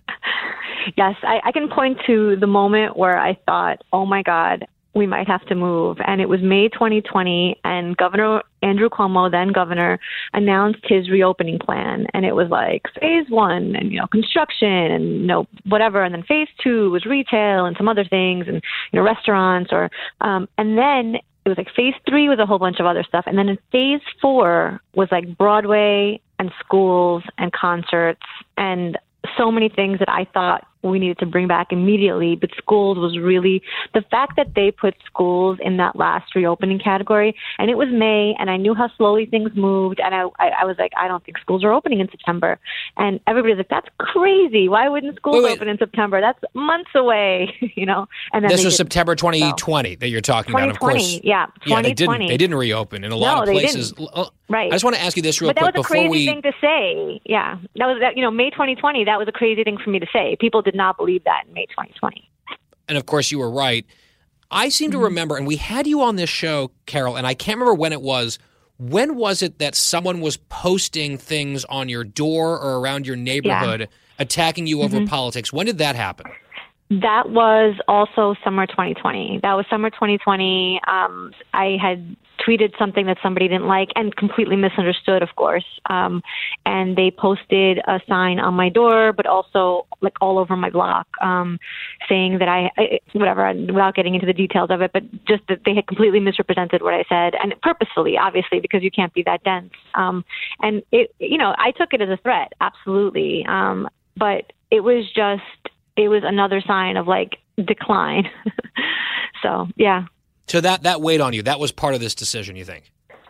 I'm not afraid of people like that. I got, since then I put security in. I have multiple cameras. I have a security system. But yeah, it's not pleasant, right? When you have crazy people who know where you live and let you know that, which is what I thought it was. I just took it as somebody being like, I know where you live. Look. Yep. And look at this bad person, right? This bad person who lives among us. Shame on her. Shame on anyone who associates with her. So then, a few months pass. September 2020 arrives. Schools do not reopen. You are proven correct about that.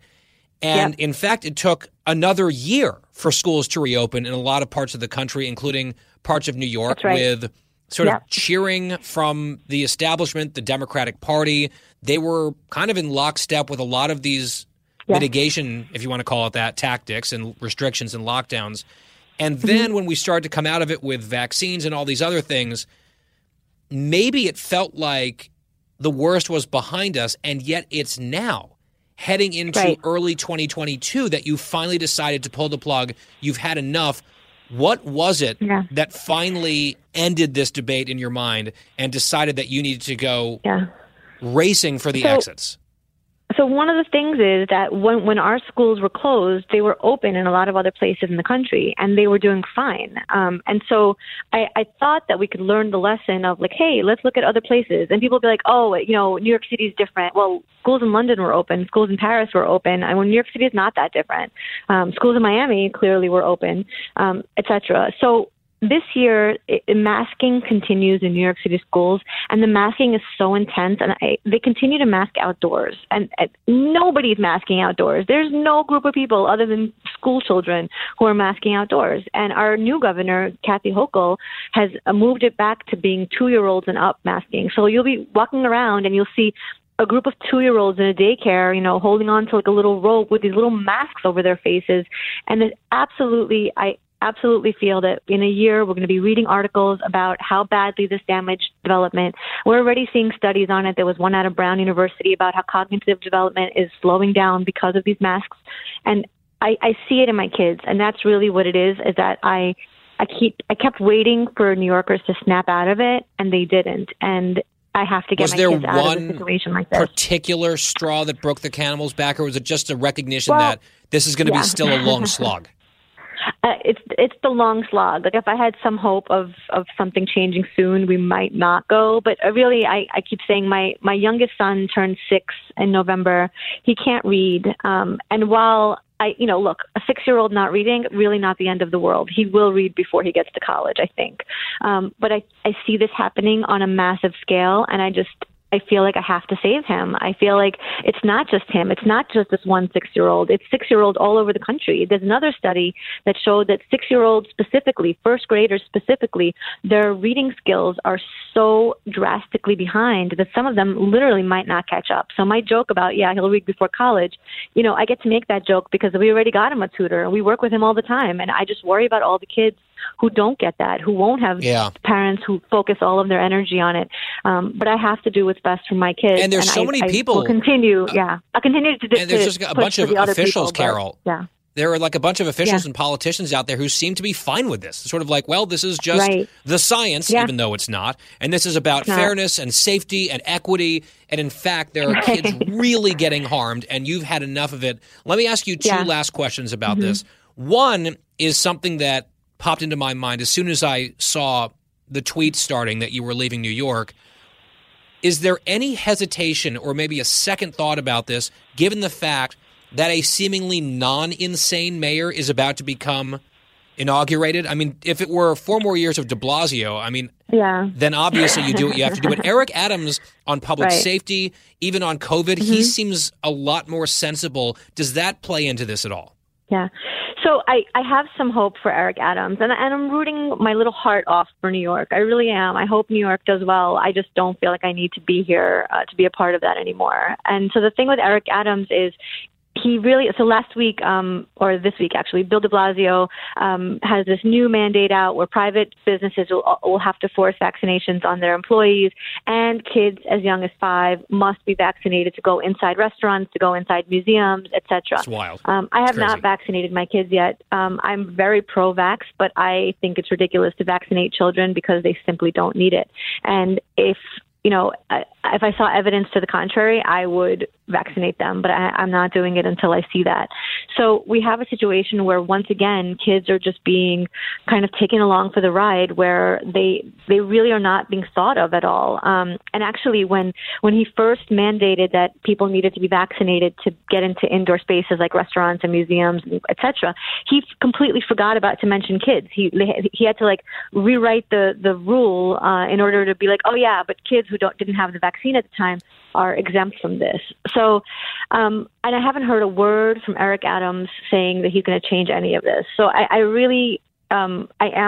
think Eric Adams will be an improvement, because it's hard not to be, but I don't have some great overarching hope that sanity will return. I think the worst part about all of this is I think New Yorkers want these rules. I think they want the mandates. I think they want the masking, and I can't live with that anymore. Well, some of them do, some of them don't, and some of them who hate it as much as you do are leaving. A lot have left already. Last question, Carol, where are you going? Free state of Florida.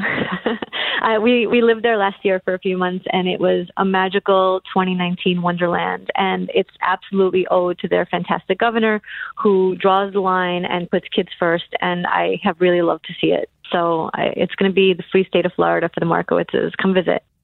Well, I will. And New York's loss is Florida's gain. And sorry, Bill de Blasio. And I guess congratulations, Ron DeSantis. I mean, that's sort of what's happened here. And she talked about it a lot. People didn't think it would ever actually come to pass, but it has. The Markowitzes are headed down to Florida. They can't take it in New York anymore. Carol, it's sort of a sad story, but also a telling one. I wanted people to hear it here. Carol Markowitz, columnist at the New York Post. Maybe you'll have to get a job at the Sun Sentinel or something down there. Also for FoxNews.com. But yeah. All right. That's good news. Yeah. Thank you, Carol. We appreciate it. Thank you so much, Guy. Thank you. And the happy hour continues on The Guy Benson Show, straight ahead. The Guy Benson Show. From the Fox News Podcasts Network. I'm Ben Domenech, publisher of The Federalist, and I'm inviting you to join a new conversation with the smartest thinkers out there about the country and where we're going. Subscribe to the Ben Domenech Podcast. Subscribe and listen now by going to foxnewspodcasts.com. As we are back here on The Guy Benson Show in the happy hour, some happy news, at least some encouraging news on COVID, one of the major subjects that Carol Markowitz was mentioning in our last segment when she was talking about her decision, her family's decision to leave New York City and move to Florida. Let's talk about Omicron, the new variant. We have been following it, of course, very closely. There's been a lot of consternation about it for some good reasons, but a lot of overhyped reasons. I did see some data yesterday that it looks like the vaccines may not have as good protection against the variant as they have against other variants, but there is definitely some protection. Pfizer coming out, I believe it was today, saying that 2 shots offers some protection, 3 shots with the booster offers a lot of protection, and the data that I saw also suggesting that so-called hybrid immunity, shots plus a recovery from COVID, which is what I have, is very effective against Omicron. So that's just one piece of the puzzle on vaccines. The most important question, at least in my mind, has been from the beginning virulence. How virulent is this new variant? And if the answer is not very, that's really good news, and we can all take a big step back and breathe a big sigh of relief. And again, as we continue to follow this, so far, so good, a report out of Europe showing that as of yesterday, an epidemiological update here, quote, all Omicron cases for which there is any available information on severity were either asymptomatic or mild. There have been no deaths, end quote. And the belief is that the immune system is fighting Omicron, perhaps even more than COVID antibodies. So our bodies are fighting this thing off, and based on all of the available data, on all of the available cases, it's all pointing to mild illness or even asymptomatic illness. 0 deaths in anyone with Omicron, which has now been circulating in some places for weeks, maybe more than a month. So that is extremely heartening news. Let's hope we continue to see this trend. The Guy Benson Show continues with more right after this.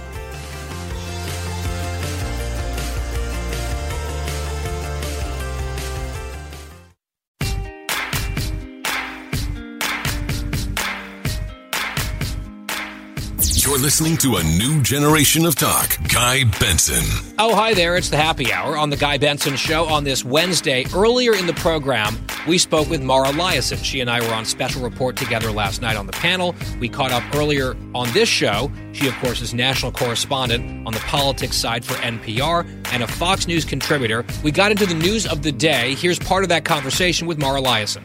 So I wanted to start with a question that you asked just the other day at the White House press briefing, and it made a little bit of news because the press secretary, Jen Psaki, responded in a way that kind of turned a lot of people off, including many scientists and doctors. You asked a question about testing, right? Getting COVID tests into the hands of Americans. And Psaki was, I would say, maybe a bit snippy and dismissive in her response. I'm not sure if that's how you would characterize it, but explain the question that you asked, and were you at all surprised by the way it was answered?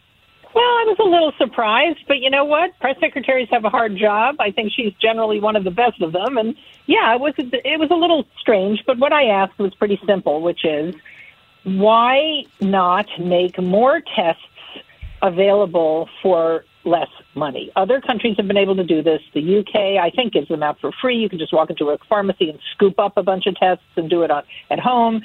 Germany, I think they cost $1 a piece, the equivalent. So other countries have been able to test more, and one of President Biden's planks in his new winter plan to fight COVID is much more testing. So I was just asking her, why not make them more widely available and cheaper? And she said, well, should we send one to every person, every household? And I said, well, maybe. I don't know, but I'm just wondering why you haven't been able to do that. So she was a little defensive, but the next day she had a very long and detailed explanation of all the things that the White House is doing to make tests more available.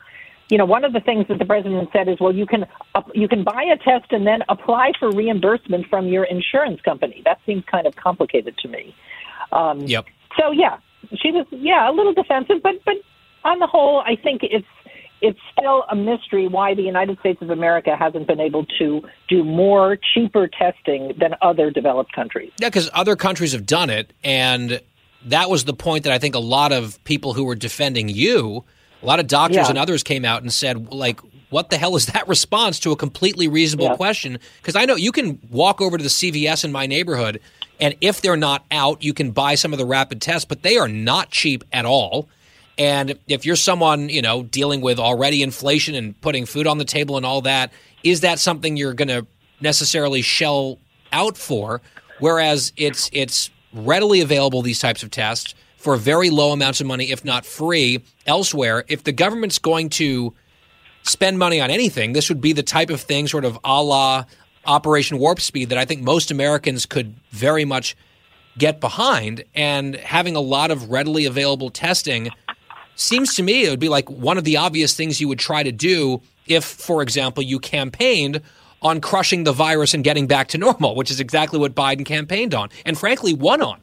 Right. Well, the interesting thing also is testing is the exception that proves the rule about the politics of COVID. It's not a divisive issue.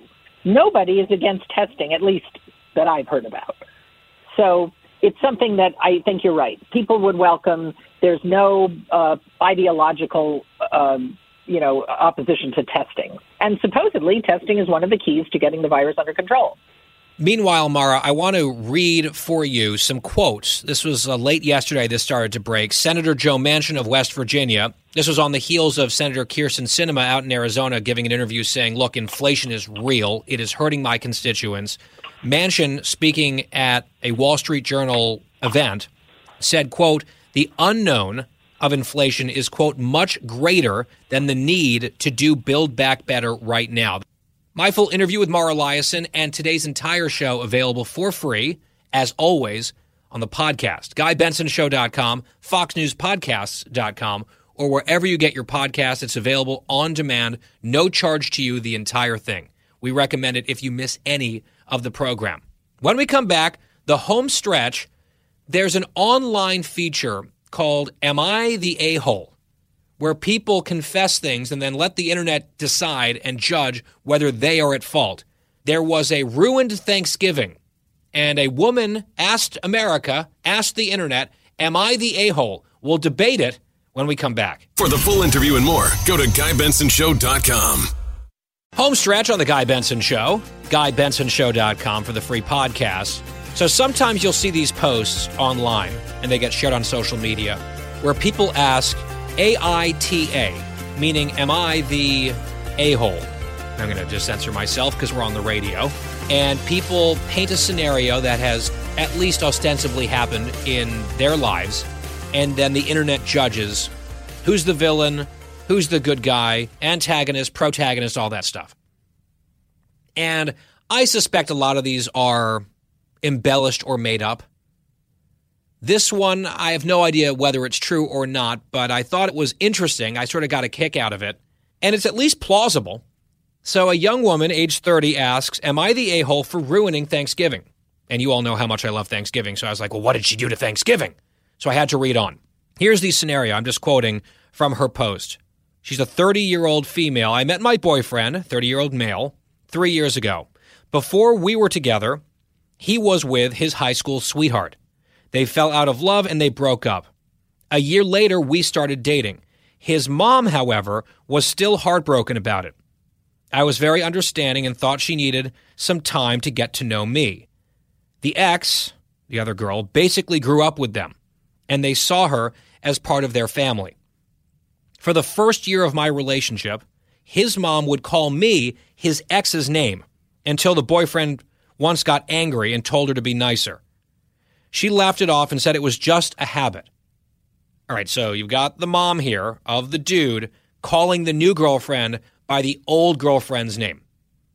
And oops, it was just a mistake, just a habit, claimed the mom. Then, after that, she started calling me the wrong name, Janet, instead of Jenny. She says these are fictional names just for the story. So the girl's name, for the purposes of this, is Jenny, but the mother of the boyfriend started calling her Janet. So the correct first letter, but getting the name wrong consistently. I corrected her a couple of times, but she seemed to enjoy hurting me, so I ignored it later. My boyfriend has 2 sisters. A couple of weeks before Thanksgiving, we were invited to a barbecue at the older sister's house. I was in the kitchen with my boyfriend's mom and the sisters and one of their husbands. The older sister then talked about how my boyfriend praised my cooking to her husband. And the mom, the boyfriend's mom, was listening. Then she said out loud, sure, why don't we let Janet make the turkey this year for Thanksgiving?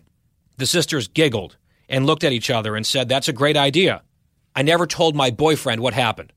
So I guess the mother's sitting there hearing her daughters talk about how this girlfriend is a good cook, and this mother obviously doesn't like the girlfriend, so she suggested, well, maybe she ought to cook our Thanksgiving turkey, calling her, of course, by the wrong name, Janet. And Janet, whose real name for the purposes of this is Jenny, agrees, but doesn't tell her boyfriend. Here's the conclusion of the story. On Thanksgiving, we went over to his mom's house with the usual wine and dessert. She was shocked. Everybody was shocked. Where's the turkey? The girlfriend, Jenny, says, what? I thought Janet was bringing the turkey. There was yelling and crying, and we got kicked out. My boyfriend is so angry, he hasn't talked to me since. I think it's over, meaning the relationship, to be honest, but I still don't think I did anything wrong. Did I? Now, I don't know if this is true. Part of me wonders if that conclusion was a little on the nose. But given all the passive aggression from this mother to the girlfriend, for the girlfriend to turn it on its head and agree for the person with the wrong name that the mother insists calling her, that person's going to bring the turkey. She shows up basically empty-handed and calls out the mother for what is obviously a purposeful series of insults, calling her by the wrong name, saying, oh, I'm sorry, I thought someone called Janet was bringing the turkey. The whole dinner blows up. The boyfriend's mad. Again, I'm a little skeptical about this, but if it's real or close to real, as a strong Thanksgiving defender, I think I'm siding with the girlfriend because the mom is absolutely at fault here. I think it might have been a little bit much not telling the boyfriend and deliberately sabotaging everything, but that was also the point. The point was to make a very clear point to this woman and the rest of the family, you can only insult me for so long, and I'm going to have my revenge, and good luck with your Thanksgiving this year. I give this like maybe a 50% chance of being real. But again, I'm voting overall with the girlfriend. I don't know if I would have the stones to do what she did. I also don't know if I would have continued to tolerate a situation in which I was treated that way from a significant other's family. I might have found other ways to politely diffuse the situation or to push back sort of in increasing ways without letting it all simmer and then explode in a nuclear blast at a major family holiday, right? I'm not sure that was the most constructive or mature way for this to be dealt with. But again, if it's like who's at fault or who's the a-hole, the mother's the a-hole, and not having a Thanksgiving turkey is her fault. Christine, are you siding with the girlfriend here or the mom or splitting the difference? Well, I'm definitely not siding with the mom. But as a reasonable woman and guy who doesn't let the day-to-day minutia just get her down, I think that if I was in this woman's shoes and I really enjoyed being a part of a relationship with this guy, I would have told him what was going on. And I would have said, hey, listen, I don't want to get hysterical here. I'm not going to scream. I'm not going to shout. I'm not going to do anything, vindictive. But here's the problem. And this is what we're going to. Yeah, you got to nip this at the bud at another point, or at least address it a different way earlier. I'm not saying that this would be like a complete bill of health for the decisions made by the girlfriend. In fact, here's a thought. If this is what you want to do to make this impact, to really show how obnoxious the mother's being, why not cook the turkey, cook a great kick-ass turkey, by the way, because apparently she's a good cook, have it in foil, ready to go in the car, show up, make your point, say, oh, we don't have a turkey. That was supposed to be Janet cooking the turkey. Have the mom melt down, and then say, just kidding, we have the turkey. I cooked it because I know who you're referring to. But for the last time, my name is not Janet. My name is Jenny. I hope you understand the point. You could have made exactly the same point with the same impact and then showed up with one extra step, which is having done the job anyway and having done it well while still sort of rattling the cage in a major way. That would have been better than just like, oh, here's our wine and our dessert. Oh, what, were you expecting a turkey? Too bad, so sad, your fault. Maybe that's how I would have played it, or I would have counseled her to play it. Do you think this is real? I don't know. I'm leaning toward it's not real because I don't know. First of all, I just don't know who in their right mind as this whole family would have let Jenny be responsible for the turkey. Like the new girlfriend is going to be responsible for the turkey. Like that's where the red flag for me came up. I don't think my mother-in-law ever did this, but I did have a boyfriend who I was dating for a few years and their family kept calling me the ex-girlfriend, like by name. And it was not fun. Wait, they would call you by the name of a previous girlfriend for years? Yeah, I can't even say it because this is so many years ago. They just kept calling me Amanda. I'm like, oh my gosh, my name is not Amanda. And then it took me a while. They were doing it on purpose, weren't they? No, I don't think so. I don't like. Were they blithering morons? I would be at like an event and like sitting at a table, say, like a party, and one of the aunts would be like, "Hey, Amanda," and I'm like, "Oh my God!" And then I had to do some serious deep diving to realize that was the ex-girlfriend's name, and that did not go over very well with Cookie. No, I mean, it's so rude. If the aunt is calling you Amanda, why don't you just like refer to her as like Uncle Jeff? What is it, Uncle Jeff? Oh, I'm sorry. Is that not your gender or your name? Let's work to do the bare minimum here, which is getting my name right. After how many years in a relationship? I cannot imagine that was an accident, unless they were like some of the slowest people you've ever met. I think this was passive-aggressive, mean. I think this happens a lot more than you think. Really? Yes, I really do. I think this happens a lot. This just hit home when I was reading this earlier. I was like, oh, like I totally understand how she feels. But could you just be like, you know what? I know names are hard. Just call me Cookie. Was that your nickname yet? Were you a Cookie yet? No, or did I that wasn't come later? Cookie back. No, this was in my 20s. This was when a young Cookie. But no, I was not Cookie then. So it was, that was a long time ago. I knew you're okay. I'm done. I'm done talking. Actually, to you. you're not quite done here, Amanda, because you did mention that on the call earlier, your house. This is totally changing subjects now, but because you had floated this on a previous home stretch, there's an update involving your home on Eyesore Lane. Is that correct? Yes. The residents of Eyesore Lane are going to sorely miss me soon. Did that make sense at all? Kind of. I get what you're doing there. Thank you. Now that's because I'm going to move. Well, hopefully we're going to be moving soon. We officially put our house up on the market. We feel like we put a good price on this home, price to sell. My real estate agent feels very confident. Wait, price to sell? I thought the whole point of this whole scheme was to get a huge windfall from this sale. Okay, so what we did, so here's the thing. What we did was we put it at like a good price that's going to get people in to this open house bidding this weekend, and then we're going to have a bidding war. Well, you hope, right? That's not necessarily how it works. I mean, do we need to send Wyatt there in a disguise just to make it seem like there's some competition, right? So, like, he just walks around with his Wall Street Journal being like, oh, I might make an offer today, just whispering it to random people. I mean, that could help. It's not a bad idea, actually. To even see how the open house is going. Can I make a prediction? I think if and when this house sells and you guys move out, that moving truck is going to drive away with the whole neighborhood gathered, waving goodbye, everyone dabbing their eyes with tears, and as soon as it turns the corner out of sight, block party. It's going to be like Martina McBride blasting, "Let Freedom Ring." That's going to be Eyesore Lane. There'll be a new name for the street. They can rename the street. All of your inflatables are gone.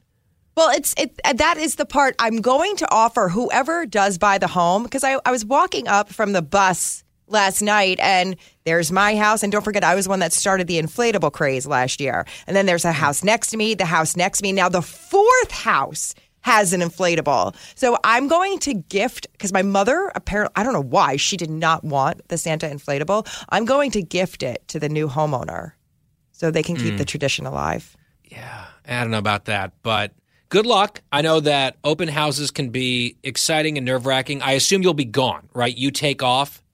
Yes, they asked us to leave. She asked me to leave, and then she said, please take Rosie with us. Yes. Well, I'm sure it's not the first time you've been asked to leave somewhere. So, I mean, this is something that you're used to, and it should be fine. We are crossing our fingers that it all goes well. I know you're off on Friday. I'm actually also off on Friday, but you have to get ready for the big open house. So that is major goings-on in the Cookie household. It is on the market.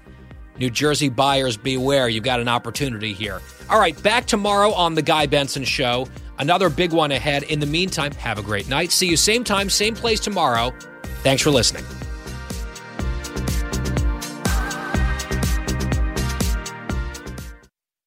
Hi, everybody. It's Brian Kilmeade. I want you to join me weekdays at 9 a.m. East as we break down the biggest stories of the day with some of the biggest newsmakers and, of course, what you think. Listen live or get the podcast now at BrianKilmeadShow.com. Listen to the all-new Bret Baier podcast featuring Common Ground, in-depth talks with lawmakers from opposite sides of the aisle, along with all your Bret Baier favorites like his all-star panel and much more. Available now at FoxNewsPodcasts.com or wherever you get your podcasts. Listen to the show ad-free on Fox News Podcast Plus, on Apple Podcast, Amazon Music with your Prime membership, or subscribe wherever you get your podcasts.